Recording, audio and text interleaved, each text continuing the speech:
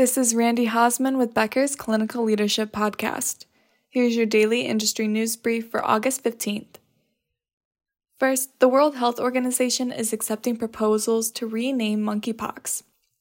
This is an effort to align with, quote, current best practices, unquote, for naming diseases and avoid offending any group. In a statement on Friday, the agency says it had renamed 2 variants of the virus using Roman numerals. This got rid of referring to the variants by geographic region where they were known to circulate.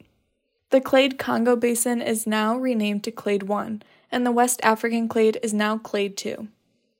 In a statement, the World Health Organization says, quote, current best practice is that newly identified viruses, related disease, and virus variants should be given names with the aim to avoid causing offense to any cultural, social, national, regional, professional, or ethnic groups, and minimize any negative impact on trade, travel, tourism, or animal welfare, unquote.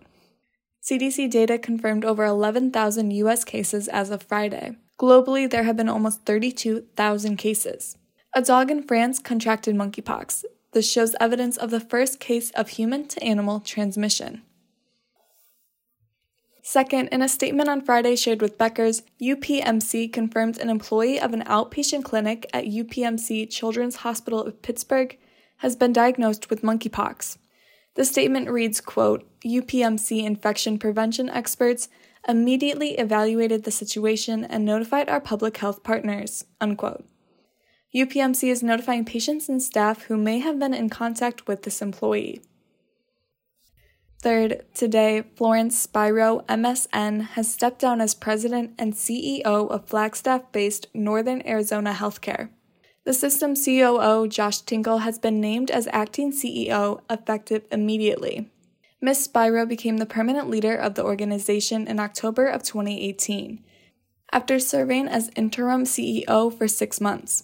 Mr. Tinkle was named Chief Administrative Officer of Northern Arizona Healthcare's Flagstaff market in 2019. He became the COO in December of 2020. He served as acting CEO while Ms. Spiro was on family leave in late 2021 and earlier this year.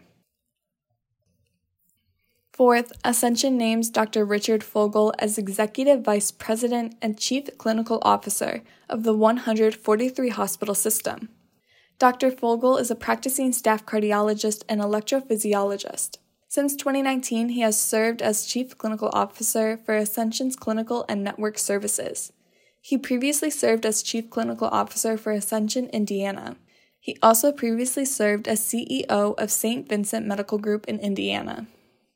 Dr. Fogel will report to Ascension President and CEO Joseph Impichike. Fifth, health officials investigating a polio case have detected the virus in wastewater in New York City. This suggests likely local circulation of the virus. For every 1 case of paralytic polio identified, hundreds more may be undetected. The detection of poliovirus in wastewater samples in New York City is alarming, but not surprising. Already, the state health department, working with local and federal partners, is responding urgently, continuing case investigation and aggressively assessing spread, unquote.